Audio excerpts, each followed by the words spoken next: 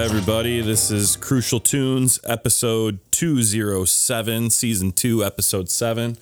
This is Chris with my boy Larry. Yo! And today we decided we're going to talk about 2002. You know, it's a 20-year look back at the year 2002 in music, which, you know, in the punk and hardcore and, you know, that kind of scene, 2002 was a pretty big year. There's a lot of hugely notable albums that came out. Huge records that anyone who is remotely into this type of music, they love a lot of them. And there was a lot of other more mainstream albums that came out this year too, but we don't have to talk about all those. I got a list of them just in case we can hit the billboard at the end of the episode. I probably should have touched on stuff that wasn't like hardcore or metal or punk in some way, shape, or form, but well, just in case, like I said, I found a list of the Billboard Hot 100. Well, not Hot 100, but the Billboard 100 singles of the year, the top singles of the year. So sure, I figure we don't have to go through 100 of them, but I figured maybe we could just shoot out the top 10. Jesus Christ. But I guess first we'll start off with what have you been listening to since the last episode? Heavy Steps and nothing else. Heavy Steps? I'm not kidding. I've listened to Heavy Steps front to back since it came out, 4 days ago or something. Probably 20 times. So for those that don't know, that's the new Comeback Kid album. Just came out on what? Friday? Yeah, Friday. Yeah. And it is phenomenal. It's one of their best. It is their best album. I still don't know if I can go as far as saying it's their best, but it sounds the best. It's their best sounding album. It's so good. It is so good. It definitely is way up there on the scale. And it's heavy. It's fast. Parts of it are almost poppy. There's some riffs that are major key riffs. And you're like, what the fuck? Cool. Yeah. It's great. I love it. I think I've listened to Dead on the Fence, which is track 3 or 4, probably 50 times since last week. I can't stop listening to this album. I can't. I want to, but the whole album is great. But god damn it, that Dead on the Fence is fucking catchy. I've been listening to the new Under Oath too. I still haven't. It's fucking sick as hell. It's heavy. It's super heavy. I saw somebody, there's a meme saying something like the new Under Oath sounds like a third grader that just learned how to cuss or something like that. And I haven't listened to it to understand the reference, but I do know they're not Christian anymore. So I remember they cussed a lot. They cussed a lot on their last record, and that was in 2015 or 16, something like that. I think it's been a while. 17 or something. Was that Erase Me or whatever? Yeah. And it wasn't. I don't know when it came out. Actually, it might have been 2018. Target Metal. Yeah. But. Well, it's really atmospheric, but big slammy parts. They play baritones and shit. It's fucking mean. It's really good. It's real good. Nice. Yeah. I wait. Oh, you're talking about Under Oath. For some reason, I thought we were back on Comeback Kid, and I was yeah. But I haven't listened to the new Under Oath. I'm not. Yeah, there's a lot of real atmospheric parts on this Comeback Kid record. Fair enough. There's part of it that's somewhat atmospheric. Yeah, whatever. It doesn't matter. I've been listening to a lot of. I'm sure you have no idea who this is, but I've been listening to a lot of the new Worm Shepherd record. Came out last week. What a cool name, right, dude? You should see the album cover too. The album cover's sick as hell. The album's called Ritual Hymns. It came out last Thursday, I think. Maybe, I don't know. Oh wow, maybe it's almost 2 weeks ago now. But either way, I've been listening to that a ton. It's like a blackened death metal. Oh, nice. It's super good record, super good. If you're into real heavy stuff, it's really, really good. But yeah, and then also just since yesterday, I've been listening to a lot of Sunny Day Real Estate just because they just announced that they're going on tour this year. Sure. And I'm super excited about that. 3 of the original members, just not the guy that's in Foo Fighters now. He's not touring with them. Nate Mendel. Yeah, Is that him? yeah, Mendel. Yeah, he plays bass for the Foo Fighters. Yeah, yeah, which has got to be like really cool. Right, it is. It's cool, but at the same time, it's like I don't know. Sunny Day is like Sunny Day and Foo Fighters are like on the opposite sides of the spectrum here. Because I don't mean musically. Oh. I mean like in terms of the Foo Fighters are the biggest band of the world. And then Sunny Day is huge with the emo crowd, which don't like to associate themselves with that Foo Fighters crowd. I think blah blah blah. I'm falling over my words. Most people who like Sunny Day probably could openly admit that they like the Foo Fighters. Yeah, I guess. Yeah. I don't know. Foo Fighters fucking rule. Foo Fighters, they're not the biggest band in the world because they suck. No, that's my line. I say that all the time. I say that about U2. I don't like U2 at fucking all. Actually can't stand U2. Yeah. But U2 is not the biggest band of all time because they're a shitty band. Okay. Yeah, I guess U2 is a great fucking band, and when they come to town, they play United Center for like a week. Not United Center, Soldier Field. Yeah. For a week straight, like, fuck off. Yeah. It's like 2 million tickets in one city. Yeah. Anyway. But, yeah. Okay, so I guess we can get into our 2002 albums. And I don't know how you looked at this, if it was from a headspace of like, you're looking back now and picking, these are my favorite albums from that year. Well, or if you're trying to think of like, in 2002, these albums were hugely important to me, and my headspace from the music I listened to in 2002 to now has not changed. Okay, so it's fine. I was gonna say, I bumped a couple around because they were really big to me in 2002. Mm-hmm. Not so much today, but then there was others that weren't quite as important to me back then that I'll give you that because there is one. Yeah, I'll give you that. So let's go with just some honorable mentions first. All right. I've got 5. You got 5? I've got 5. All right. My first honorable mention is Boxcar Racer, self-titled. I saw that popping up on all the 2002 lists. I was like, I know that's got to be on Larry's list. I'm surprised it's not on your 5 though. It was fucking hard because at one point I was almost considering it making my number 1. Yeah. I love this record so fucking much. People are like, "Oh, it's so different, and experimental." It's fucking not. It sounds like Take Off Your Pants and Jacket. Like some of it's a little darker, but it's big. The drums are like slammy and hard open. The riffs are catchy and intense. It's a great fucking record, but it sounds like Blink because it's Tom DeLonge and Travis Barker. Of course, it sounds like fucking Blink. Right.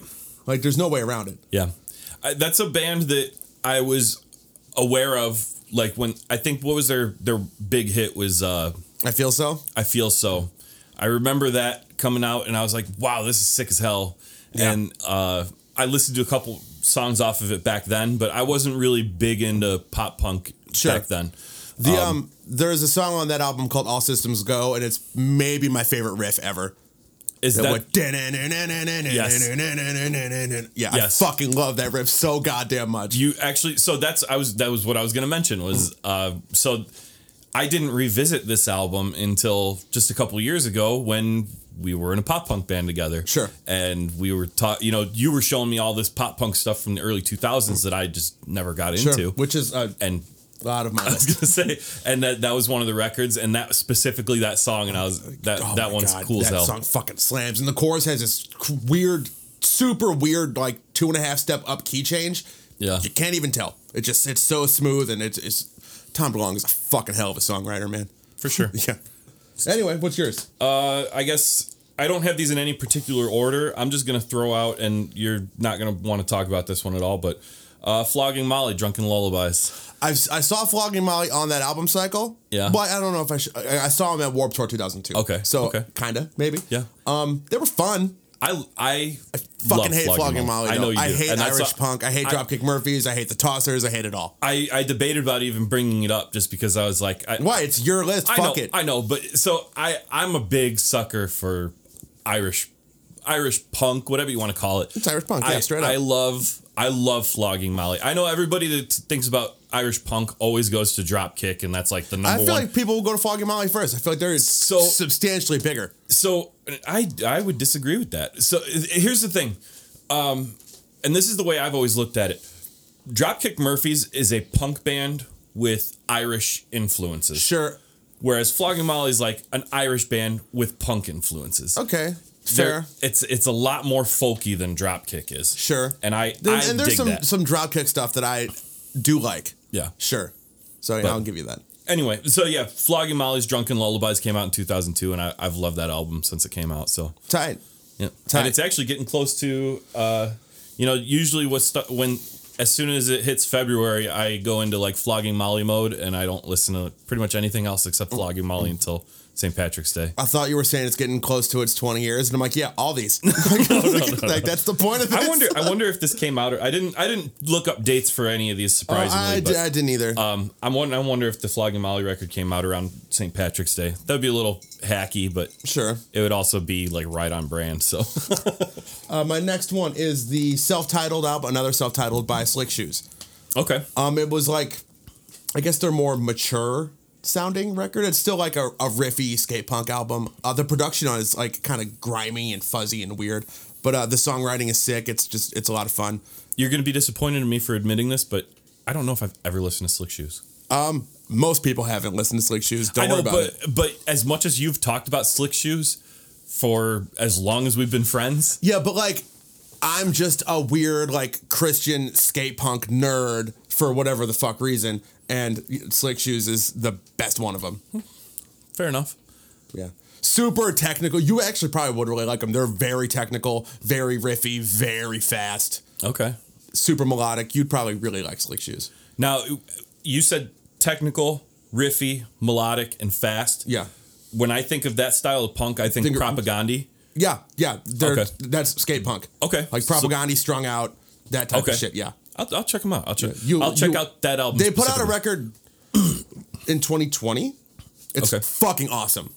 I think you mentioned it on our 2020 podcast, didn't you? That was Lost Causes. We did 2020. We did 2021. Jesus Christ. Yeah. It's 2022, isn't it? Sure is. All right. Okay. So yeah, that happened. It happens. Don't worry about it. Let's see. My next one, I'm going to go with Atreyu, Suicide Notes and Butterfly Kisses. Fucking sick, man. That album was so huge to me. That album was a game changer for metalcore, period. For sure. And still to this day, it fucking holds up, man. I mean, I know a lot of people hate Atreyu. I hate Atreyu now. They really got super butt rocky and just awful. But yeah. But their first two albums, well, I don't know if Suicide Notes was their, I know it was their first major label release, but I don't know if they have any earlier than that. It was like their first like widely released album, sure. So I'm gonna say like their first and second is that and The Curse. And when those two records fucking slam. I was gonna say when I talk about their first two albums, I'm talking about Suicide Notes and The Curse. Yeah. So I love both those records. Both are great fucking records. They are essentially the same record. Yeah. One just sounds better because like they got bigger and had more of a recording budget, but I feel the songs are the same. I feel like Suicide Notes was a little more raw, a little more on the hardcore side. Okay, because they, you could still feel the hardcore influence, which is not very at the time when I had no idea what hardcore music was in 2002. I thought Atreyu was the epitome of hardcore, and it's not at all. Well, sure, but you can absolutely feel the hardcore flavor in it. They have great breakdowns. They have some real cool punky two-step riffs. Oh yeah. And then The Curse leaned more into the metalcore. The Curse sounds like Bon Jovi. Bon Jovi with some screaming in it. Yeah. Well, isn't there a Bon Jovi cover on that album? Maybe that's why I make that association. I don't think it was on that album, but I think they did it live during that era. I think they did it live. Yeah, probably. Dude, maybe that's why I always associate that. But that fucking album sounds like Bon Jovi, dude, for real. Which is fine. Yeah, it's good. I fuck with Bon Jovi, man. I don't care. What's your third? Something Corporate, Leaving Through a Window. Okay, I saw Something Corporate around that time. Phenomenal live band. Yeah, phenomenal live band. It's like. They were like a Drive Thru Records golden era band, but they weren't like such like, I don't know, TRL style, like Simple Plan, NFG pop punk. they were in that same world strongly, but they were a little just, I guess, smarter with their music. They were piano driven, focused a lot on just good songwriting. Okay. Yeah, great fucking album. Absolutely love that album. All right, I think I saw them in 2003, it looks like. But yeah, that album's fucking it could have been all singles. Yeah. Oh, yeah. Oh, yeah. They were very good live. Great fucking band. Yeah. Love Something Corporate. What you got next? My next, I'm going to go with Hatebreed Perseverance. Fucking sick. That's my favorite Hatebreed album. Yeah, to this day, still my favorite Hatebreed album. It's the same song like 12 times. I don't know how many tracks are on the record, but it's the same song over and over and over again. Hatebreed. Yeah, which is all Hatebreed albums are the same song across several albums. But yeah, something about Perseverance, it just hits just right. The mix is perfect. Like it slams, man. And that album does slam. And still this day slams. And that's to this day the only Hatebreed album I've ever purchased. Really? Yeah. I say that like I bought Hatebreed stuff. I have never bought a Hatebreed back thing. Then, I was more into melodic hardcore and like Youth Crew kind of stuff, and the beat down like. The Madball and the terror and Hatebreed Throwdown and shit. All that shit was starting to get real popular in Northwest Indiana. Sure. And like the hate moshing started taking over at shows. I wasn't into that at the time. So was there a time that you were? I am now. I like it now. Do you do that kind of moshing? I don't personally. I've hit a few people in the pit, but not like I don't go crowd killing. I'm not that guy. I don't go into fucking pits anymore. I still mosh, man. I love it. It's it's fun, but like I could go see fucking like NFG now and I'm like not moshing. Yeah. I'm chilling. I'm tired, man. I was going to hang out. I feel like if I didn't mosh, then I didn't truly enjoy the band that I was there to see. Man, you can watch the band from the balcony with a bourbon chilling, and it is nice. I know, but that's part of the experience of the hardcore show is I get getting that, in the and mosh it pit. Absolutely, 1,000%. Otherwise, I could just listen to the album. Definitely is. It's like one of the most organic, natural occurrences of all time. Yeah, but I've done it, and I'm tired. I just did it. The last show I went to was Furnace Fest, and I moshed like crazy. With Honor, I moshed. I moshed for Living Sacrifice. I moshed for Terror. Ooh, cool guy. Yeah, I felt good about it. That's all that counts then. I hung.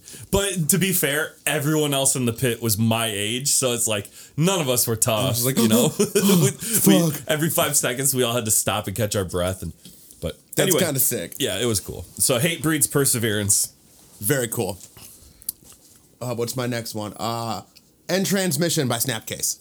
Ooh. Yeah. I don't know. Somehow I looked at a lot of lists of 2002 albums, and that one didn't pop up at all. I don't know why. Yeah, maybe I just looked in the wrong places. Oh, well. But fucking great album. Great album. Great band, great album. Not a ton to say about it. I mean, if you know Snapcase, you know Snapcase. It's, sure. Yeah. It's kind of like, I would say that's the best example of what Snapcase sounds like, is that album. Yeah. But yeah, that album fucking rules. It does. It absolutely does. Snapcase is fucking awesome. I got Between the Buried and Me self-titled album. Sure. I really expected that to be higher. So I actually that's one of the things I was just adjusting when I got here. It was in my top 5. Sure. But I knocked it down because really Silent Circus was a bigger album for me than their self-titled was. So but still a hugely important album to me, an amazing metalcore album. Peak Between the Buried and Me was 2002, 2004. Peak Between the Buried and Me is Alaska. Alaska is on the very precipice of their slope down to me, which don't get me wrong, they had a huge slope to go down, and they're still pretty high up there compared to other bands. No, because Colors is phenomenal too. Colors is great. Is Mordecai on Silent Circus? Mordecai's on Silent Circus. Oh, that is their best album. Yes. I fucking love that song. So, which is crazy because I've always thought Silent Circus is a drummer's album. If you're a drummer or if you appreciate drums, that's the Between the Buried and Me album you want to listen to. If you're a guitarist or you appreciate guitar, it's Alaska by a landslide. Sure. But I don't know. Either way, Between the Buried and Me rules. They're still great. They just released Colors 2, which I still haven't listened to. But I've heard it's fantastic. Sure it is, but whatever. Yeah, I know. I kind of stopped caring, and I feel bad about saying that because they're a good band, but... Yeah, but I mean, I can only listen to, like, super technical, crazy proggy metal for so long, and I can't. But, yeah. What do I got next? This is my last honorable mention. Yes. Hard Rock Bottom by No Use for a Name. I don't know anything by No Use for a Name. Oh, they are skate punk. Like, okay. They're, I guess, a little bit slower than most skate punk, because skate punk is like just insanely fast. Do they, and I'm gonna sound really dumb saying this and asking this, but do they like wear masks or something? No. I know Masked Intruder wears masks, but that's not who I'm thinking of. No. There's something about No Use for a Name that I thought stood out, but no, I guess not. No, they're just like a punk rock band. Their singer died handful of years ago now. I can't recall when, but was that fuck. Yep. Tony Sly. He was like noted to being like just a ridiculously good songwriter. Yeah. And he absolutely fucking is. He's a phenomenal songwriter. I do know, I do know that because a buddy of mine at work he's really into old punk, and he talks about that. There's like an album dedicated to Tony Sly with a bunch of like big name. Yeah. And he always talks about that album. That guy's probably really cool. He is cool. It's really cool. But yeah, I absolutely love No Use for a Name very much. Insane songwriting. Album sounds really, really cool. I really like the way the record is mixed and how it sounds. But yeah, that's that. Cool. Nothing too crazy. I'm gonna close this vent because I'm warm. Yeah, it's fucking hot in hell. Hot in hell. What's hot? Hot in hell. Oh, shit. My top honorable mention is Daughters, self-titled. Yeah, okay. I know you're probably not a big Daughters fan. I love the song Daughters by John Mayer. Oh, yeah. No, that's the same thing. Oh, sure. For sure, the same thing. I know Daughters. I've listened to Daughters. I've tried to be like, oh, I'm cool. I like Daughters. I fucking don't. I love Daughters.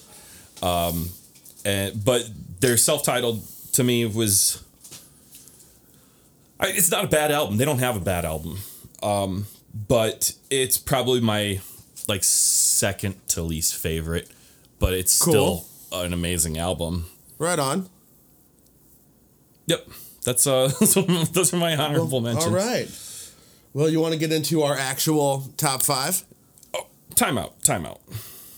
That's one. That's the first one. The first time out of the night. So this is their self-titled EP. Okay. I got completely mixed up here. Well, it's all right. Obviously, I don't like it that much. No. Yeah. So no.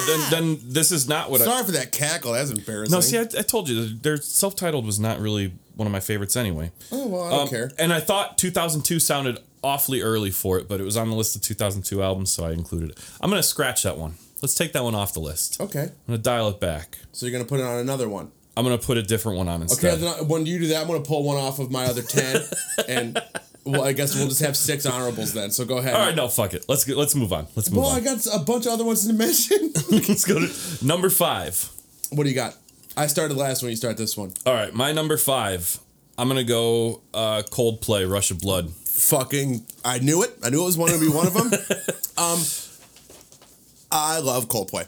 I do too. There is a couple Coldplay records I can't say that I know. Really, Viva La Vida is the last one I know very well. Mm-hmm. Otherwise, I don't care. But those first handful was like 4 records. Yeah. All phenomenal. Is Rush of Blood their first album?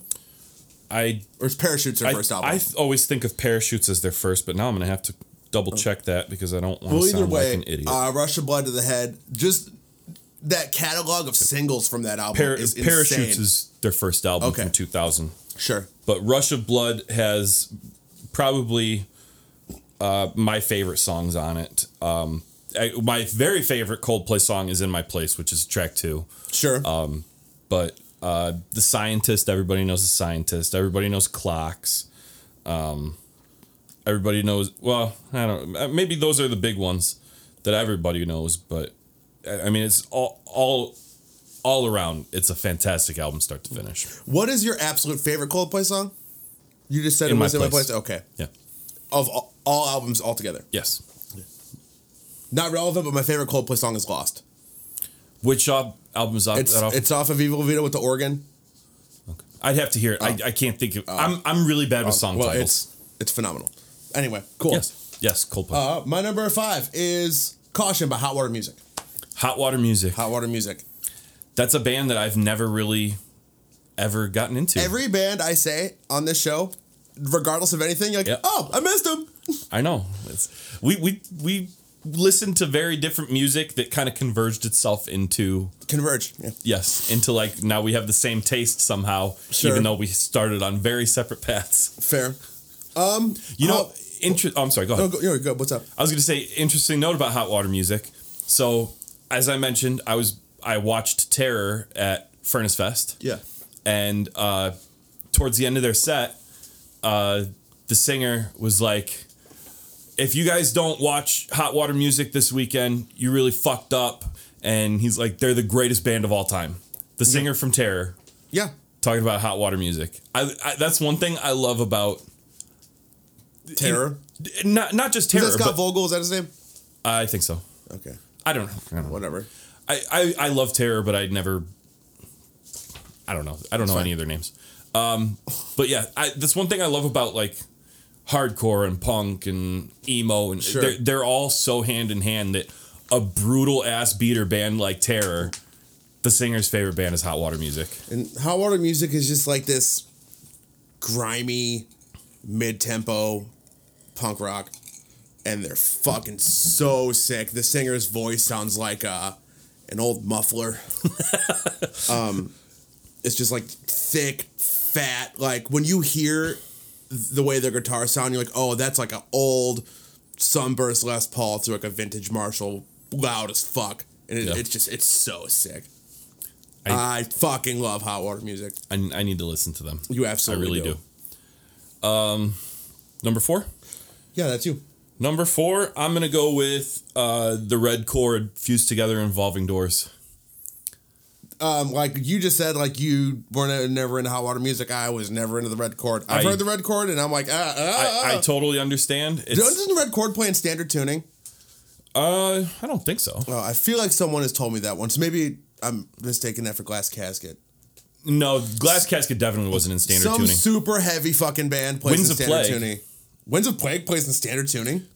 I don't know if they always played in standard tuning, but I believe their first album was all in standard tuning. They play like 7 strings in standard tuning? No, they played it in standard E tuning. Oh, that's fucking tight. Yeah, good for them. This is just going off of memory. I don't know if that's true. I just remember hearing that in like 2005. Oh, Winds of Plague plays in standard tuning. So shout out Winds of Plague for that. Yeah. That's cool, man. And maybe the Red Chord was, but I can't imagine. I mean, they hit some pretty.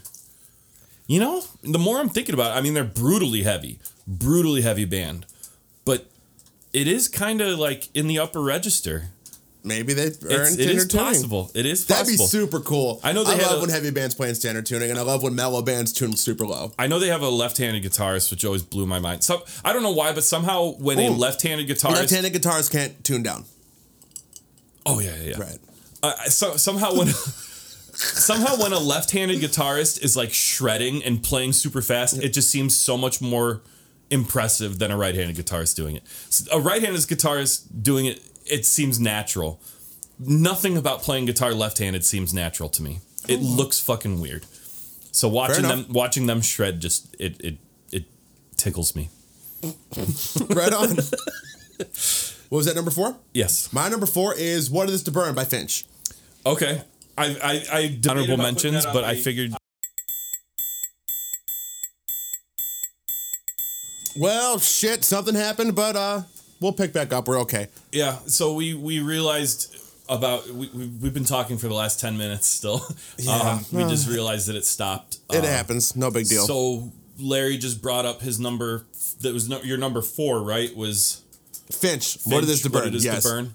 And we had a good conversation about Finch, and you told go ahead and tell the. Yeah. I like Finch. I don't remember what the fuck I was talking about. You were talking about how you saw him at Warped Tour or something. I saw him at Warped Tour. They were sick. They were screaming, but they were melodic. And at the time in 2002, that wasn't like every fucking where it was years later. In 2005 and 6. I almost feel I know that Finch wasn't like Finch invented this, but Finch definitely pioneered that as far as it being in the forefront for sure. Mm-hmm. Like they were one of the early ones. Every song on that record is awesome. Yeah, I love it. And really, they were in that family of like the Drive-Thru Dickie Shorts bands, but they were different. They were on Drive-Thru even, and they were different from all the rest. Yeah. But yeah, that's good album. It's a really great good fucking album. And then we moved on to my number 3, which was Norma Jean's "Bless the Martyr, Kiss the Child." Yep. Which it's their first album as Norma Jean. I think I don't know what they released as Ludacris, but I don't think they ever had like an album. Throwing Myself was, I think, maybe one of their songs, not their album. I could be wrong. So they released Bless the Martyr in 2002, which is the famous Memphis Shall or Memphis Will be laid to waste. I don't know now. I always said Shall, and I'm pretty sure that's wrong. It happens. I wouldn't worry about it. But yeah, it's just it's a fantastic album, but here's the thing, it's not though. Like it's really like basic metalcore. It's really heavy, but it's essentially just breakdowns and panic chords for 10 songs. But in a really cool way. It sounds really cool. It's a great album. Yeah, that's fair enough. Yeah, that's good. So your number 3. My number 3, Worship and Tribute, Glassjaw. That's my number 2. Fuck. No, this is perfect. Okay. Because I would have just been mentioning it next. So, cool. Yeah. So nice. I forgot that we switched order. Yes. Fuck. One of the coolest opening moments to a record is that and in stereo too. That's the best part. The guitars in stereo. It's so fucking so sick. Good. I absolutely love that. Me too. Everything about it. Me too. It's such a good fucking album. And so their first album, Everything You Want to Know About Silence. Yes. Was on Roadrunner Records, which when we were on our new metal episode, we brought up Roadrunner, I meant to talk about, and maybe I did mention Glassjaw, I don't even remember now, but I meant to talk about how different they were from the rest of like the new metal on the album, on the label. Sure. And I think that was their only record on Roadrunner, because by the time they got to Worship and Tribute, which is their next album, I think this was on Warner. Maybe. I remember it's on a huge label. Oh yeah. And I don't remember. I want to say it's Warner Brothers. But it's just it's such a good fucking album. Whereas I think I have more sentimental appreciation for everything, but I think Worship and Tribute their top album. So this is one time where it fucking is. For sure. Well, that's what I'm saying. This is one time where the first album, second album argument doesn't have to happen. What was your last record that you just talked about? Bless the Martyr. Oh, God's Better. See. Yes. Okay. There's more than one. Yeah. Okay. That's fair. I think it's only 2 though. I think it's just those 2. But yes, it was on Warner Brothers. Okay. I know that wasn't that important, but it was going to drive me nuts if I didn't figure it out. Fair enough. And you know who produced it? I used to. Ross Robinson. See? The fucking man back in 2000. Well, in new metal, Ross Robinson was the man. But he nailed it on this record, Do you know who produced Bless the Martyr? No. Adam D. Really? Yes. That doesn't surprise me. Adam D is a great producer. He's probably my top for heavy music, top 3. Yeah. producers, engineers, mixers, whatever. Yeah, he's amazing. Oh my fucking God, he's amazing. But yeah, I want to make a record with Adam D. So fucking bad. So bad. I wonder how much that would cost. A lot. Killswitch is not as big as they used to be. Yeah, and also, fuck it, I'll just do it. But yeah, I don't know what else to say about it. Every song on that album is great. We're seeing it. Yes, we are. Yes, in what is it? Early March, I think. Cool. I know. I'm fucking excited. I've never seen Glassjaw. Really? And they're playing both records. Yeah. You ever go to Glassjaw's website? Not in some time. No. It's just a ridiculously extensive merch store and nothing else. And they have the craziest shit. The most beautiful merch you've ever seen. It's all they have, like custom embroidered leather, like Letterman jackets with your name and huge patches and shit. It's like $300, but it's super tight. No shit. I fucking want one. Yeah, it's awesome. Glassjaw fucking rules. Okay, man. so speaking of awesome merch, maybe you'll appreciate this, maybe you won't, but I was fucking stoked on it. So we talked about in our 2021 wrap up of our favorite albums. My surprise number one was Body Box. Sure. That crazy that weed trailer band, death metal band. Dude, I listened to that and conceptually I really like it. Just say you don't like it. No, I love them as a concept. Everything about it. I just don't like their music. Yeah, but I like them. They're probably cool dudes. I love their music so much, and so I follow them pretty close because I would love for them to come to Chicago. I really want to see them. But today they posted a new merch line, and one of the things they're selling is so you see like road construction guys, they're always wearing those high visibility vests. They have their own high visibility vest, like the mesh vest, like the actual construction type. Me and Mill and Steve talked about on Lost Causes Stowaway having high vis construction vests like a year and a half ago. So fuck that shit. That's my idea. Well, they did it first. And on the back, it's got like a big pot leaf. It says Body Box, and it's fucking. It's Who cool is as hell. that for? Who's gonna buy that and wear it? Well, they're Florida white trash, man. That's everybody that lives in the trailer park with them is. Oh God, that's awful. That's an awful generalization for me to make. Do you want me to run that back? No, right. But no, because that is their brand, though. That's what they. Right. It's like that's like their whole persona is they are catering to the white trash like trailer park guys. Yeah. That is what they try to do, and I'm not. I am gonna say I don't mean that everybody in that situation is white trash. What, in Florida? No. Well, okay, yes, in Florida, yes, that is true, and I'll say it to anybody from Florida's face. I don't want to generalize in any way, shape, or form, but if it's Florida, I'll do it. I was gonna say it's I'll generalize Florida. So yes, that is, but that's like the blue collar trailer park guys in Florida will wear fucking high vis. Pot leaf body box merch. It's fucking sick, man. I want to buy one. You should. I can't wear it at work. I don't need to wear it at work. Just like wear it to like Strax wear it or to something. Shows. But yeah, that got real off topic. We were talking about Glassjaw.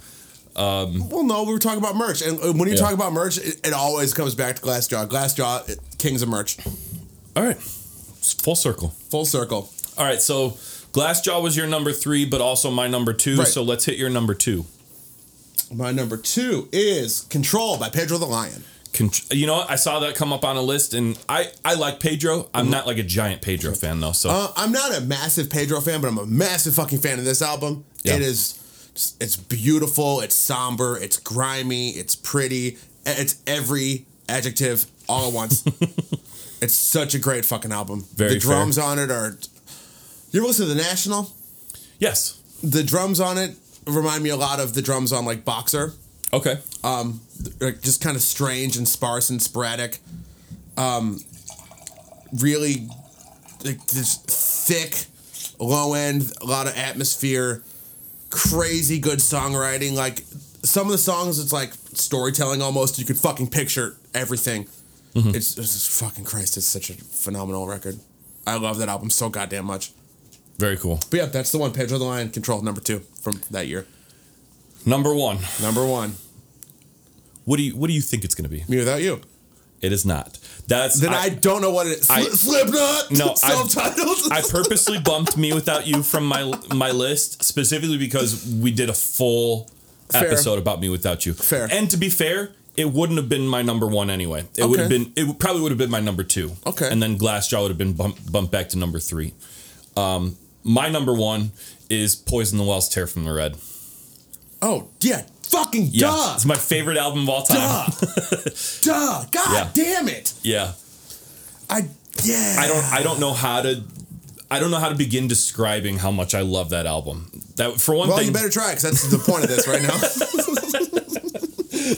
For one, that was my first taste of Poison the Well because Opposite of December was their first big release. In '99 was. Yeah. Or was it? It might have been 2000. Was it 2000? Might have been 2001. Now I don't. Maybe it was 2000 because I think they did the 20-year release, and they reissued it on vinyl. Yeah, because that was supposed to be the OG Furnace Fest. Yes, it was 2000. Oh, or was it 2001? God damn it! No. Well, no, it doesn't matter because that's not the album you're talking about. No, they had an album in '99. Whatever. Who fucking cares? Apparently you. I do. No, it was 99. I was right. Wow, you had me second guessing myself. All that for nothing. You had me second guessing myself. Well, who cares? So, but I was into nu metal back then, and I didn't really pay any attention to Poison the Well. But I still remember hearing, I still remember hearing Opposite. Tear from the Red, and how fucking like. I remember the feeling of like, oh my God, this is the best thing. Like, sure, I remember it back then. And then for a few years, like I started getting into heavier stuff and I kind of fell off Poison the Well. But then just like a few years ago again, I revisited and I was like, and I have to say it was probably the first time I listened to the record in 5 years or so at least. And hearing every note and every breakdown. I was driving at the time and I could not like, I'm in the car by myself and I could not stop like grinning and like slamming on the steering wheel like, yes, this is so good. Sure. A 20-year-old You Come Before You is way better. Dude, You Come Before You is a very, very special album to me. You Come Before You is an amazing album. Yeah, it is. I Tear from the Red, I think is their best. It's the perfect mix between their hardcore metalcore origins, like just being heavy, like Opposite of December is almost purely heavy, There's melodic stuff in it for sure, but not like a lot of singing or anything. Tear from the Red is like right in between, where there's some good singing and pretty melodic parts and stuff. Sure. Still a lot of the heaviness. Then You Come Before You, I feel like there's a lot more singing. Like each album they kind of lightened up a little bit, sure. And I don't mean that in a bad way at all. But I feel like Tear from the Red was like the perfect middle of everything. Sure. Favorite album of all time. Respect. That's a great record. I love Poison the Well very much. Do you know what my number 1 is? Well, I was going to say maybe you had picked Me Without You, but then I remembered that AB is not your favorite. No. It wasn't even an honorable.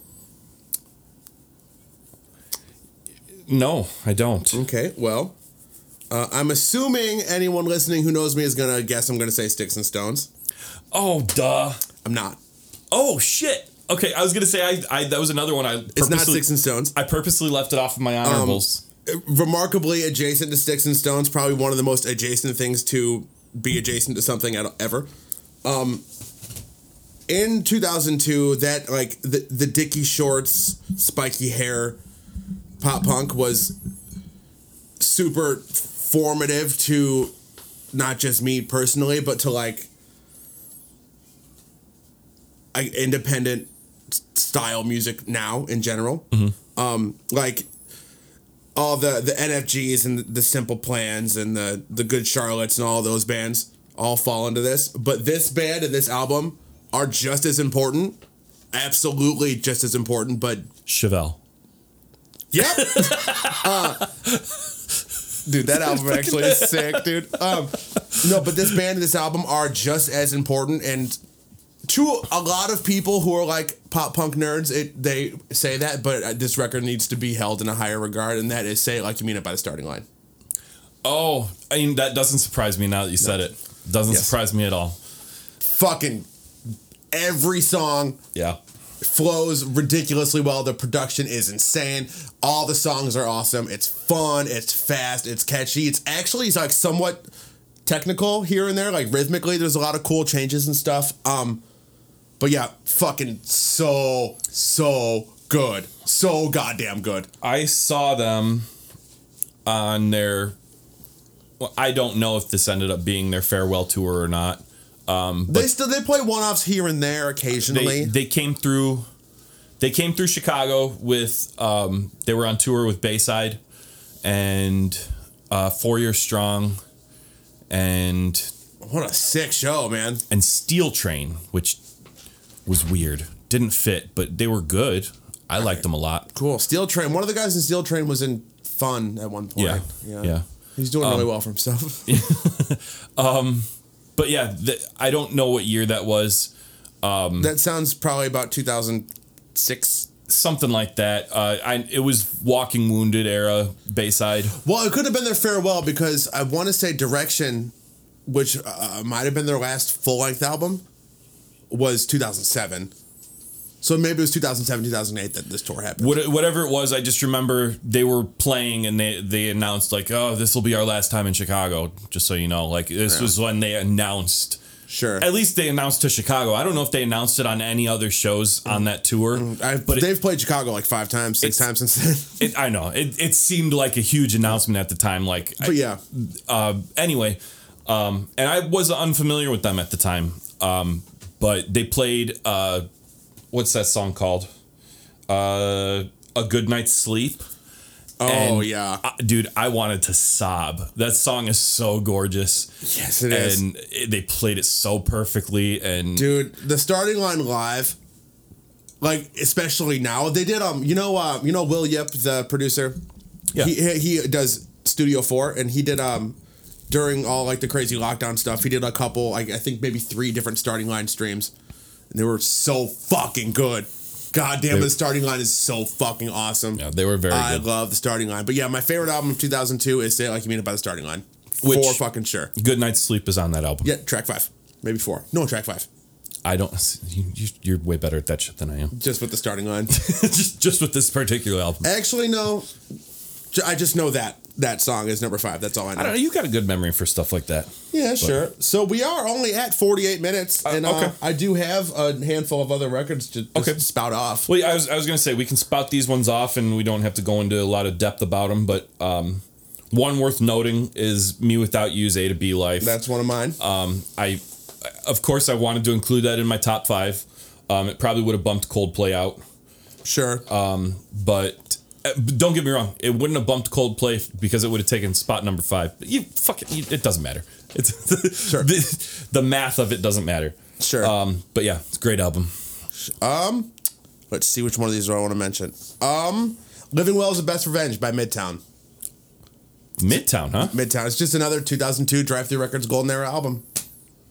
Oh, I was not thinking of Midtown. What was the one I was thinking? Not Crazy Town either. Oh, I don't know. I don't know. I have no idea what I was thinking. Well, Taking Back Sunday. Tell all your friends. For the type of music I'm primarily talking about, Tell All Your Friends is in the probably 3 most important albums ever made. Yeah. But also, in my absolute, honest, strong ass opinion, Taking Back Sunday is super fucking overrated. I would agree with that. I love Taking Back Sunday for sure, but they are over fucking rated. I would agree with that. But so one thing that has always caught me about Taking Back Sunday, and I talk about this all the time, their vocal layers, the way they have three people singing completely different things and completely different melodies, and they do it just seamlessly, and it's amazing. One of them is always singing about a gun. Yeah. But yeah, I love this album. It's them at their best, you know. Yeah, okay, I'll give you that. Maybe. Whatever. Yeah. What else do I got? By Damien Rice. I don't know it at all. You'd fucking love it. Yeah? Yeah. It's mellow, folksy, sad shit. Okay. But I like mellow, folksy, sad shit. By Damien Rice is a phenomenal fucking album. Yeah, okay. I won't go too far into it, but yeah, that's it. Dillinger Escape Plan, Irony is a Dead Scene. Technically an EP more than an album. But sure. It was the one they released with Mike Patton doing vocals. And I didn't know which one that was, but I was going to say I only like 3 things that Dillinger ever did, and one of them is the Mike Patton thing. And that is so fucking sick. The other 2 are Miss Machine and Ironworks. Okay. But that's neither here nor there. Carry on. I am a giant Mike Patton fan. So when I didn't know who Dillinger was until I heard this EP with Mike Patton. And I honestly still don't know what was before that, but Faith No More. I mean for Dillinger, I don't know what was earlier than that. I want to say Miss Machine. I don't think so. Calculating Infinity was before that, and Calculating Infinity had 43% burnt, which is like the one everybody knows. True, but Irony is a Dead Scene. The driest Pinot I've ever had. Super dry. You'd fucking love it. You would love it. When Good Dogs Do Bad Things is like one of my all-time favorite like mathcore songs. So cool. Let's see. The Process of Belief by Bad Religion. Okay. It was Bad Religion doing Bad Religion. It's awesome. It's fast. It's very socially conscious. It's the most. Was that 21st Century? No, this is like 20 years after that. What's really? That song is Bad that old? Bad Religion's been a band for like. I know, but 21st Century Digital Boy was that old of a song? It's like in the 90s. Really? It might have been late 80s. Okay. I remember it on Q101 when I was in high school, so I just kind of always assumed that it was from that time. Bad Religion. I think this is their 42nd or 43rd year as a band. Still?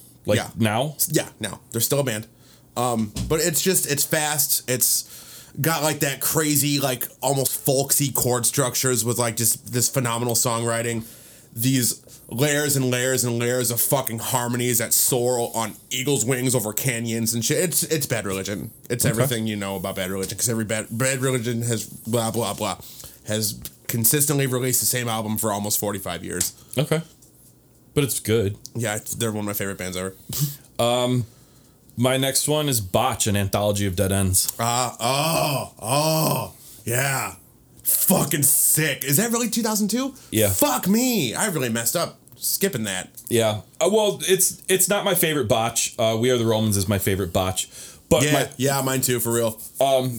My favorite. What's up, bro? My favorite Botch song is on that one, Afghanistan, which is actually very unbotch. It's just like super mellow and slow, like bass. I bet Ashley's favorite record from 2002 is the self-titled Bled record. Right? Did you say the Bled? Yeah.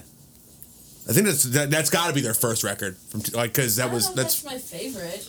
That's a great. What's your favorite record from 2002? Actually, is it Boxcar? I bet I know your favorite of 2002. Break the Cycle? That wasn't that year. I'm going to say Minus the Bear, Highly Refined Pirates. Oh, yeah, that's it. Yeah. Do you know what mine was? My favorite album. I already did. We already went through our favorites. Do you know what mine was? No. Oh. Say It Like You Mean It by the Starting Line. That adds up. It's not Sticks and Stones? That adds up. It's not Sticks and Stones, which I thought everyone would think it was Sticks and Stones. Yeah, but it was 2002, and that was like your thing. It's 2022. It's my thing. It's still my thing. Like little t-shirts and like dicky shorts and yeah, that was my thing. I wish everybody could see. She's doing like hand gestures and she's got her whole body into it. Like I still do that. Also, my guitar was way lower. Dude, Larry's guitar is to his knees always. My guitar is still. Way more fake diamonds. That was like 2007. Yeah. I also still have some in my jewelry box right there. I wear them occasionally. Yes. Highly refined. All right. Good one. But yeah, Botch.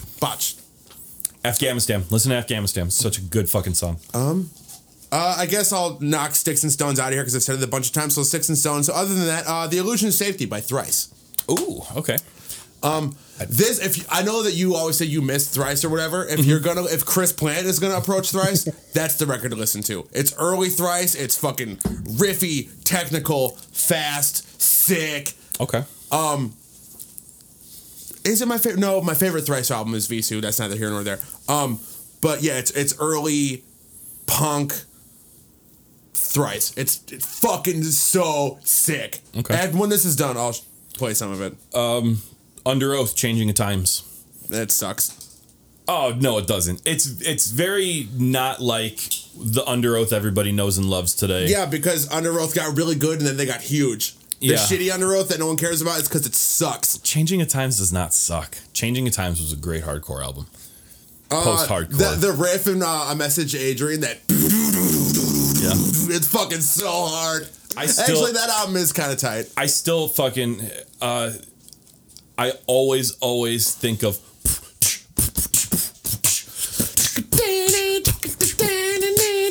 that is Under Oath to me. That is Under Oath. End of sentence. Under Oath wrote that song. I know, but I'm saying that to me, that is anytime I think of Under Oath, that's what I think of. It's literally just you, not the millions of people that bought their albums that like went like gold and shit. That's not them. No, that doesn't matter. But kind of does. They had Define the Great Line went gold. Okay, well, that's fucking cool. That like a weird kind of like almost vibey, spacey, intense, grimy hardcore record went fucking gold, and a Christian record too. Yeah. Shout out Under Oath, super important band. Yeah. Do you have any more honorables or not honorables? I got a couple. Yeah. Okay. 3 of them were released on Tooth and Nail Records. I will do them in a little one. Go for it. No, I will do one that isn't that. Oh. An American Paradox by Strung Out. Okay. Just fast, dirty, skate punk, riffy, intense, melodic, harmonious skate. That's what I like. Fast, harmonious, riffy skate punk is the only thing I listen to besides Comeback Kid. Okay. 2002, Haste the Day EP, That They May Know You. Ooh. That was yeah. So I fucking love Haste Today, man. I do too. I love Haste Today. Substance, that version of Substance on dude, that version of Substance when the outro, like the chorusy clean singing part comes in. Holy shit! I want you to know what I'm going through. Oh, that was I want to jock that somehow. Let's just cover it.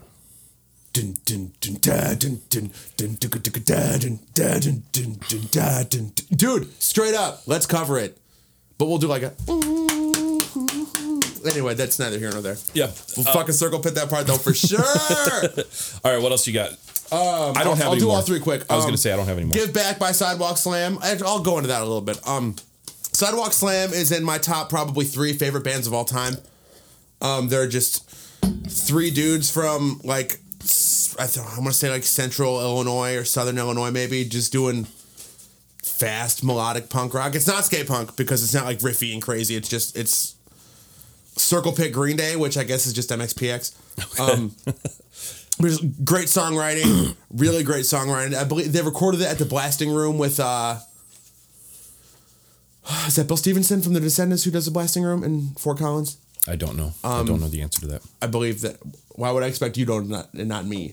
That's like the most mean question ever. Yes, it is. But yeah, it's just really good chord patterns and melody, and most of the songs lyrically are hokey and corny and about chicks and like whatever. Who gives a shit? They were like 19 when they wrote it. But then 238, You Should Be Living, and the self-titled album by Squad 5-0. Okay, that's all I got. Okay, I wanted to. I found this article on Wikipedia. It was 2002 in heavy music. Oh. I was on that page today. So one thing I thought was cool. So for one thing, it's got a bunch of albums listed on here, which is where I found a few of them that made my list. Okay. But it also talks about newly formed bands that first started in 2002, which I think is cool. What do you got? So notables for me, and again, this is heavy. This probably doesn't include any punk or anything, so it's mostly metal stuff. Okay. I was trying to find similar lists for punk and hardcore. I couldn't. This was the only one I found. All Shall Perish. Tight. Which was big in metalcore back then. Despised Icon, who I still love. I don't like Despised Icon, but they were huge, and like that. Like, I know they don't sound similar, but like in their heyday, I always associate them with like Job for a Cowboy type of bands. Kind of, yeah. They're around the same era. Definitely the same era of like bigness. Deathcore. Yeah. Everyone was wearing zip ups. Mm-hmm. That type of thing. Yeah, sick. Flyleaf. Yo. Real quick, I do want to talk about this. I'm gonna pee. And I do want to get into Flyleaf, so give me just a second. All right, I peed, we cheers, new wine, and we're talking about Flyleaf. Dude, they started in 2002? Yes, started in 2002. Well, I don't know what year their album came out. I think it was probably 2003 or 4. It actually might have been like 2006. Fucking so good. It's just good shit, man. Big, heavy, melodic, super melodic, beautiful vocals. And she's got like this, just like really almost, I don't know the word I want to use, but like the way she approaches melody is just super pretty and clean, but she has these guttural, disgusting, like, it's, dude, she's a beast. Flyleaf fucking rules, man. Awesome band. Misery Signals started in 2002. Oh, fuck. It's a huge one. Yeah, oh, God. This is I don't want to say a controversial opinion. I guess it's an unpopular opinion. Mm-hmm. Mirrors is my favorite Misery Signals effort. I don't think that's unpopular. I think a lot of people consider Mirrors their favorite. I definitely don't. Steve Savage is, I want to say he says Of Malice is like the best metalcore album of all time. I could be wrong, but I do believe I've heard him say that a bunch of times. But yeah. I'm not going to agree 100% with that, but it is definitely way up there for me. Of Malice. I love Of Malice. Love it. But I love Mirrors. Okay. I love Misery Signals all around. All Around Me is a song by Flyleaf. Yeah. Psyopus. Who? Psyopus. It's probably Psyopus because Psyopus is not a thing. Psyopus. I don't know. I didn't mean to say it that way, actually. This is just what came out when I... Well, it happened. Psyopus. Anyway. They're like a mathcore band. Rare. super technical. It's a mathcore band, or it's a white trash band from Florida who sings about weed. No. This is like way more technical than that.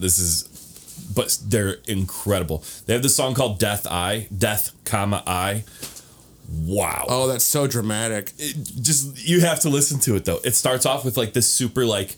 I need to listen to this mathcore ass metal. I'm not going to fucking like it. You might appreciate just this one song, though, because it starts off with this like super upbeat, like jazzy guitar thing. I could actually, of recent, just weeks even, I've been appreciating some like really technical, like I've been listening to Polyphia a little bit. Okay. Just because I really like Tim Henson's signature Ibanez guitar a lot. So I'm like, dude, this guitar is fucking cool. I got to look into a little more of this kind of stuff. And I used his Neural DSP plugin for a while, and it was really neat. Yeah. And dude, like the way that those guys approach music is fucking bonkers. I don't know how they do this fucking stuff. It's crazy. Yeah. So it's cool to be able to appreciate really complex music. I enjoyed Polyphia until I saw them live, and they fucking bored the hell out of me.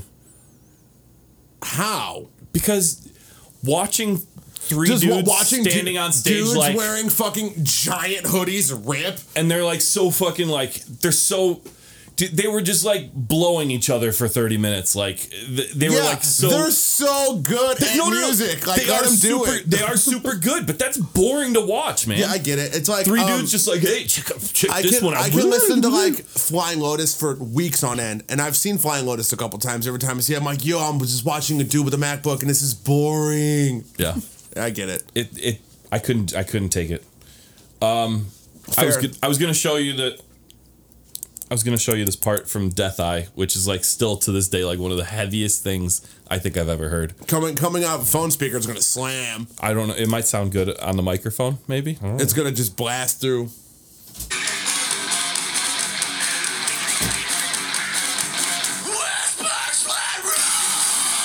Yes. It definitely sounds like 2002. Yeah, dude, it's so good. All right, peace. I'll probably see you tomorrow. Peace out. So yeah, that's Psyopus. Cool. Who apparently one time came through and played Northwest Indiana. And I missed it. Right on, man. I'm bummed about that. I know. Suicide Silence, 2002. Well, they were good until that's Mitch one of died. those other bands I associate with Despised Icon and Job for a Cowboy. That era of deathcore, like so Suicide Silence, first wave big deathcore. Suicide Silence and Job for a Cowboy. That's who you said, right? Not Cattle Decap. No, but Job them for a two. Cowboy. They all definitely fit that mold. Despised Icon was way more on like the technical side, I guess. I don't know if you want to call them. I don't know anything about any of these bands except that there was like the dickhead metalcore kids that I knew all liked these bands. Yeah, fair enough. I know Amir doesn't sound like that, but I associate them with all this shit too. Oh no, they don't fit that. There's a couple Amir records that I fuck with though. I like Amir. I like one Amir record, but I can't stand. I want to see you suck his dick or whatever. I want to watch you suck his dick. Seriously. Yo, that's gay. Find that on YouTube. Watching someone, desiring to want to watch someone suck a dick, that's gay. No, not really. I bet you I know more about what's gay than you. Yeah, but think about it. Like, a majority of heterosexual porn is watching women suck dudes' dicks. This super not relevant to. God, I hope Mark is not listening to this episode. He won't. He probably will. He will. Also, I'm not gonna say anything. Not relevant to the show or anything to do with music at all. I watch exclusively straight porn. You know, somehow porn came up. I'm not on the podcast, but me and you were talking, and porn came up a few weeks ago, and I almost asked, but I didn't know if I. Well, now it's public, so fuck it, ask away. I guess I could have asked in the first place. And I not watch felt weird exclusively about it, straight porn. Okay. I watch two dudes on porn, and I'm like, I don't care. This looks tight to be at, but I don't want to watch this. You're both fat, and it would be tight if it was just one of you fat guys at the crib, not two of you fat guys away from the crib. So I like to watch straight porn. Okay. That's neither here nor there, but here we are. Are you sure we're going to leave that in? You okay with that? But if people know that I watch straight porn, sure. I don't fucking care. Okay. I'll tell the world. I literally just did. I like straight porn. It's tight. I have recommended shit on all my websites. It is all the same. I do, and it's still the type of dudes I like. It's like fatso, hairy dudes and shit. Fuck Johnny Sins. Oh, who? Johnny Sins? Yeah, totally not your type. Then who is that? Is it a porn guy? Yeah, he's a porn star. I never heard of him. He's bald, muscular dude. He's been in every video ever. Vin Diesel. He's essentially he's like a whiter Vin Diesel. Synth Sins. Oh, way tighter. Yeah, actually, Johnny that guy's Sins. Fucking sick, man. I guarantee at least half the people listening to this know who Johnny Sins is. You can tell that my wine is gone now because I'm like, yo, straight porn. No, dude, I'll fucking back straight porn sober, bro. Fair enough. Straight porn is my shit, dude. Another one that formed in 2002 I hate them, but Velvet Revolver, formed in 2002. Isn't that Stone Temple Pilots? It's STP and Guns N' Roses, right? It's Scott Weiland singing for Guns N' Roses. Something like that, yeah. They had that song, Sour Girl. She was a sour girl the day that she left me. Are you sure Sour Girl wasn't just STP? Not now. I think Sour Girl was STP. I think that was Velvet Revolver. Anyway. No, it was definitely STP. Was it really? Yep. Then what did Velvet Revolver do? Did they do I don't even know. Every song I'm thinking of, it's when fucking Chris Cornell sang for Rage Against the Machine. What the fuck was that called? Audio Slave. That was also 2002. Dude, what Audio Slave sucks. For one, you think about this on paper. Soundgarden fucking rules. Yeah. Rage Against the Machine fucking rules. Yeah. How was it not sick? It should have been the best supergroup ever. And right, because it's like, hey, Chris Cornell's like, hey, I'm listening for Rage Against the Machine. You're like, yeah, dude, cool. It's fucking lame, man. So before their album came out, they released that first single was Cochise. Even that song, I listened to it and I was like, fuck yeah, this rules. What was that single? Cochise. It's yeah, dude, that song fucking rules. That song is so good. That is a great song. But then the album was fucking whack, yeah, man. dude, it's terrible. It's terrible. What a bummer. What did Velvet Revolver do? I don't know. I was just trying to figure out what their single would have been. Fucking rules. This is good. This is good content. Let's see. I don't Fall to Pieces. I don't know. I don't know anything. I know I've heard these songs. I'm sure if I just hear a little bit of like, oh yeah, Slither? that one. Slayer? Slither.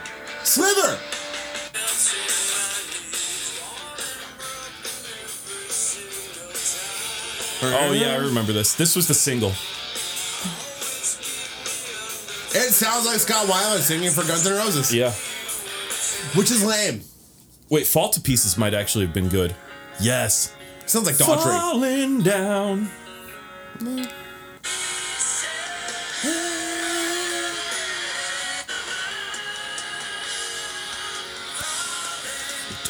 This is butt rock. Get that shit out of here. That's butt rock. It's a good song. I don't like anything else they do. Hey, when did that Trust Company album come out? Trust Company? Yeah. Fuck. I think that was 2002. I saw them at Warped Tour 2002. Yeah, 2002. Lonely Position in Neutral. The absolute number one moment in music in 2002 is the chorus of Downfall by Trust Company. I will never not say that. The chorus of Downfall by Trust Company is one of my favorite moments in music, fucking period. It is fantastic. I know. Fantastic. God damn it, what a great song. Winds of Plague also started in 2002. We mentioned Winds of Plague earlier. What are the odds we mentioned Winds of Plague twice? I've never even listened to Winds of Plague. Maybe that was why it was in the top of my head, like when you said something about the standard E tuning. Maybe. In 2002, Alice in Chains singer Lane Staley was found dead of a heroin overdose. I always thought that was way earlier. So Kurt Cobain was in 92, I think, and then Lane Staley was like exactly 10 years later, I think. Dude, I think Nirvana his body was way later than 92, right?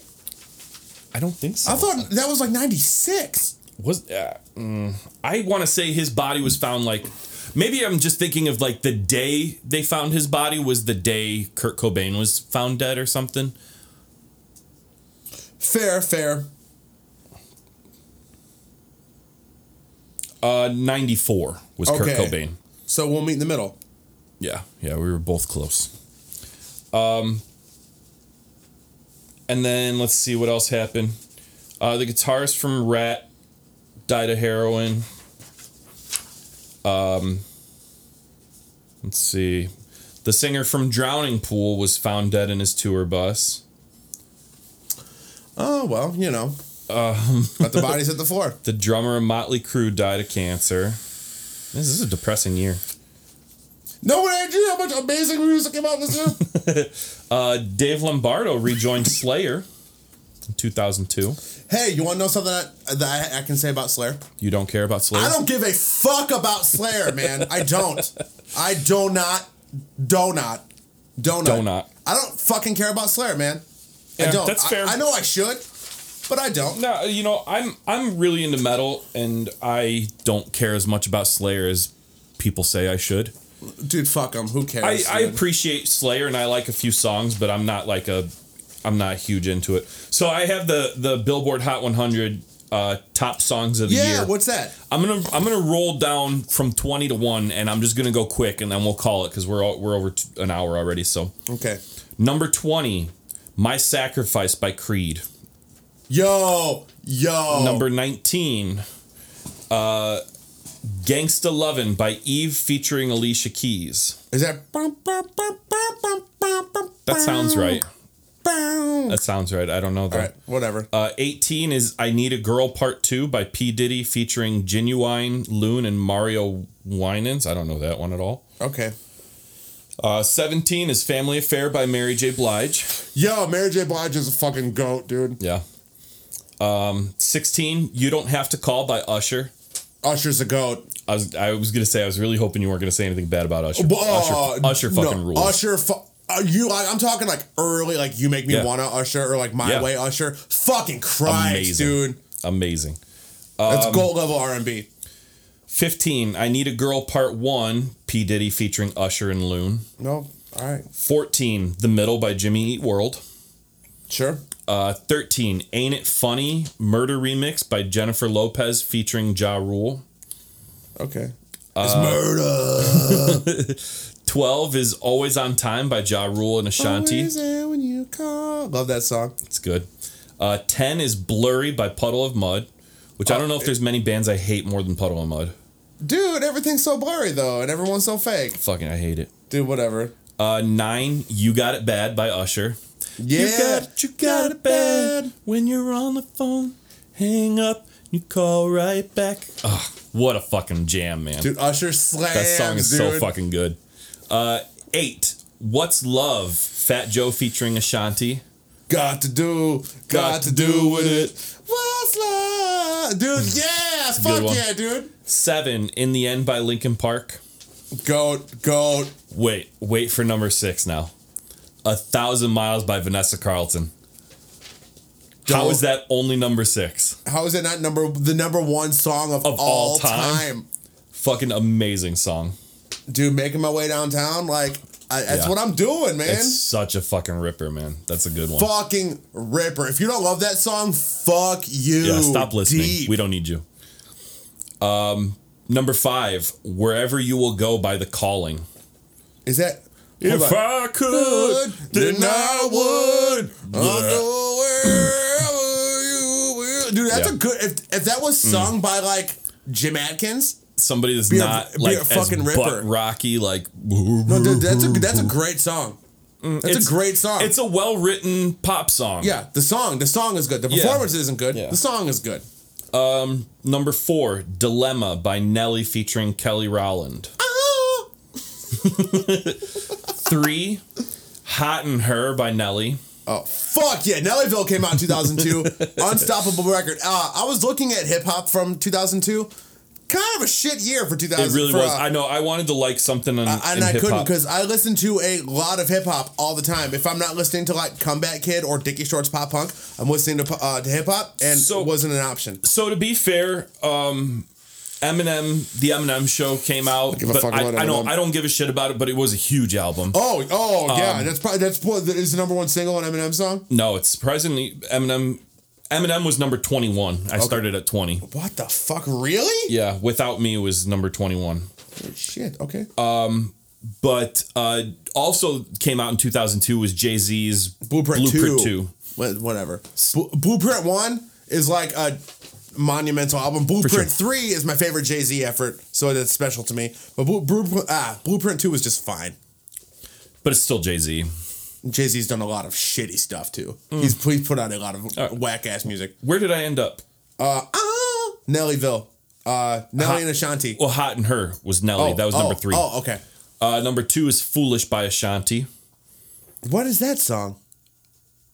I don't know. Okay. I'm sure if I hear like a second of it, I'm like, oh yeah, that's I know. cool. Now I have to.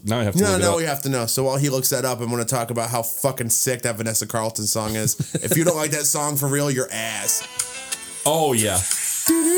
This is a good one. That song this does is a slam. jam. For sure. I never knew this was called Foolish. That's a good song. I want to take that riff. Number one. The number one song of 2002. I want to try to guess what it is. Yeah. Is it? It's when I say it, it's going to be so obvious. Even though I'm not 100% sure this came out in 2002. I think it just maybe. I think maybe it came out late 2001 and it just rode the Billboard for like the first quarter of the year. Do I know it? Oh yeah. Everyone in the world knows this song. I don't know. And it's so. Is it a good song? Yes, it is. It's a very good song. And it's actually this album was good, and the band is a lot better than the reputation they have. Oh, no. I'm really curious now. The album came out in September of 2000. Actually came out on September 11th, 2001. What a day to drop an album. POD? No. Because that album, Satellite, came out September 11th, 2001. No. I'm like, there's no way. But it was a Roadrunner band. Is it Linkin Park? No. No, they weren't a Roadrunner band. A Roadrunner Records band is the number one song of 2002? Yes, and think about what is the most like misfit Roadrunner band of 2001, 2002. Nickelback? Yeah. Nickelback. Photograph? How You Remind Me. That's not a good song. Yes, it is. That snare roll. That snare roll changes everything. I've been down. I remember at the Video Music Awards 2000, it might have been 2002. Sum 41 was set to perform, and they just covered that song. No shit. Yeah. And it was awesome. That is pretty awesome. And then after they did it, that was the same time I was in like a Dickie Shorts pop punk band. Mm-hmm. So we're like, we're doing that. And we used to cover that song the same way Sum 41 played it. That's awesome. But yeah, that was the number one song of 2002, which came out in September 2001. But like I said, it rode the charts. How You Remind Me by Nickelback. Mm-hmm. I was really, when you're like, it's a great song, I was really expecting like some other shit. Did I say it's a great song, or did I say it's? Maybe I did say it's great. We can. It is great. It is. It was that snare roll, and like in the middle of the verse, that fucking Christ, so sick, dude. But yeah, that was 2000. Speaking of that, Chad Kroeger was married to Avril Lavigne. Mm-hmm. Let Go came out 2002. Mm-hmm. What a fucking album. Yeah, Avril Lavigne. Oh, you know what? Avril Lavigne's fucking so tight, dude. We'll have to bring this up in the next episode. We need to talk about that When We Were Young festival. We can talk about that whole festival next week. Yeah, that's what I'm saying. Well, let's not do it because it'll take too long, and we're already way over our time. We're far. So, all right, cool. Well, that's what we did. We drank wine. We talked about 2002. Nickelback, apparently. Dickie Shorts. Act Like Solar Side Up wasn't a good album. I don't need to act because I don't like Nickelback. Also, here's the thing. My parents came over a couple weeks ago, and they got us this like couples card game for Christmas. And we're like going through just asking each other questions, having fun. And you're supposed to ask your partner, like, what's your absolute favorite band? And Greg and Ashley knew, but my parents were like, oh, I don't know. And my stepdad was like, Nickelback. And I was like, what? I'm like, dude, no. That's no. Well, my mom was close. My mom's like, Green Day. I'm like, no, but like close. That makes sense. No. Yeah. But after I said it, they were both like, oh, I knew that. And I'm like, you didn't. But they may have. Yeah. That's neither here nor there. But he said Nickelback. And I was like, no, dude. Come on. Nickelback gets a lot more hate than they deserve. I will say Nickelback gets shit on like heavily by pretty much everyone. But it's like, hey, if you don't like Nickelback, then don't fucking listen to them. Yeah. But you don't need to like parade around like, yo, I'm gonna bring Nickelback down because I hate them. It's like, hey, if you leave them alone, why do you care so much? Yeah, I'm not trying to act like I'm their biggest fan. I don't listen to them. But, sounds like you do. No. But I'll admit, in 2002, 2003, I did. I thought a few of those songs off the Silver Side Up were great. It's not my time. I'm not there. That's Three Doors Down. All right, so this is this is an ongoing joke that I've got with my wife. Anytime we talk about Three Doors Down or 3 Days Grace or Seether or Saliva. Hold on, say Seether again? I know, everybody, she makes fun of me too. Is it Seether? Yeah, it's not Seether. Are you fucking kidding me? I say Seether. I'm sorry. It's TH, Seether. Seether. Whatever. I don't give a fuck. I don't listen to him. But Seether does have this one song where the riff is like, na na na na na na. Yeah, and it's awful. That riff, no, dude, that riff is fucking sick. If there was a guy ever going like, you would love it. But since some guy's going, you don't like it. And he's wearing leather spike bracelets and shit. No, because that's like Dimmu Borgir shit. He's wearing like just a leather cuff with like a cross on it. Oh, it doesn't have spikes on it? No. Just leather bracelets? No, that's even lamer. Dimmu Borgir is like nails. Yeah. Like 1,000 nails. Like a broom of nails. A broom of nails? That's our band name. Broom of Nails. That's pretty kind of sick. Dude. All right, we got to go. It's been almost an hour and a half. Y'all, so. well, listen to Three Doors Down and do your thing. That's Seether. Back to the remedy. You know some of it. Yeah. All right, y'all. We'll see you around. All right, later. Take her easy.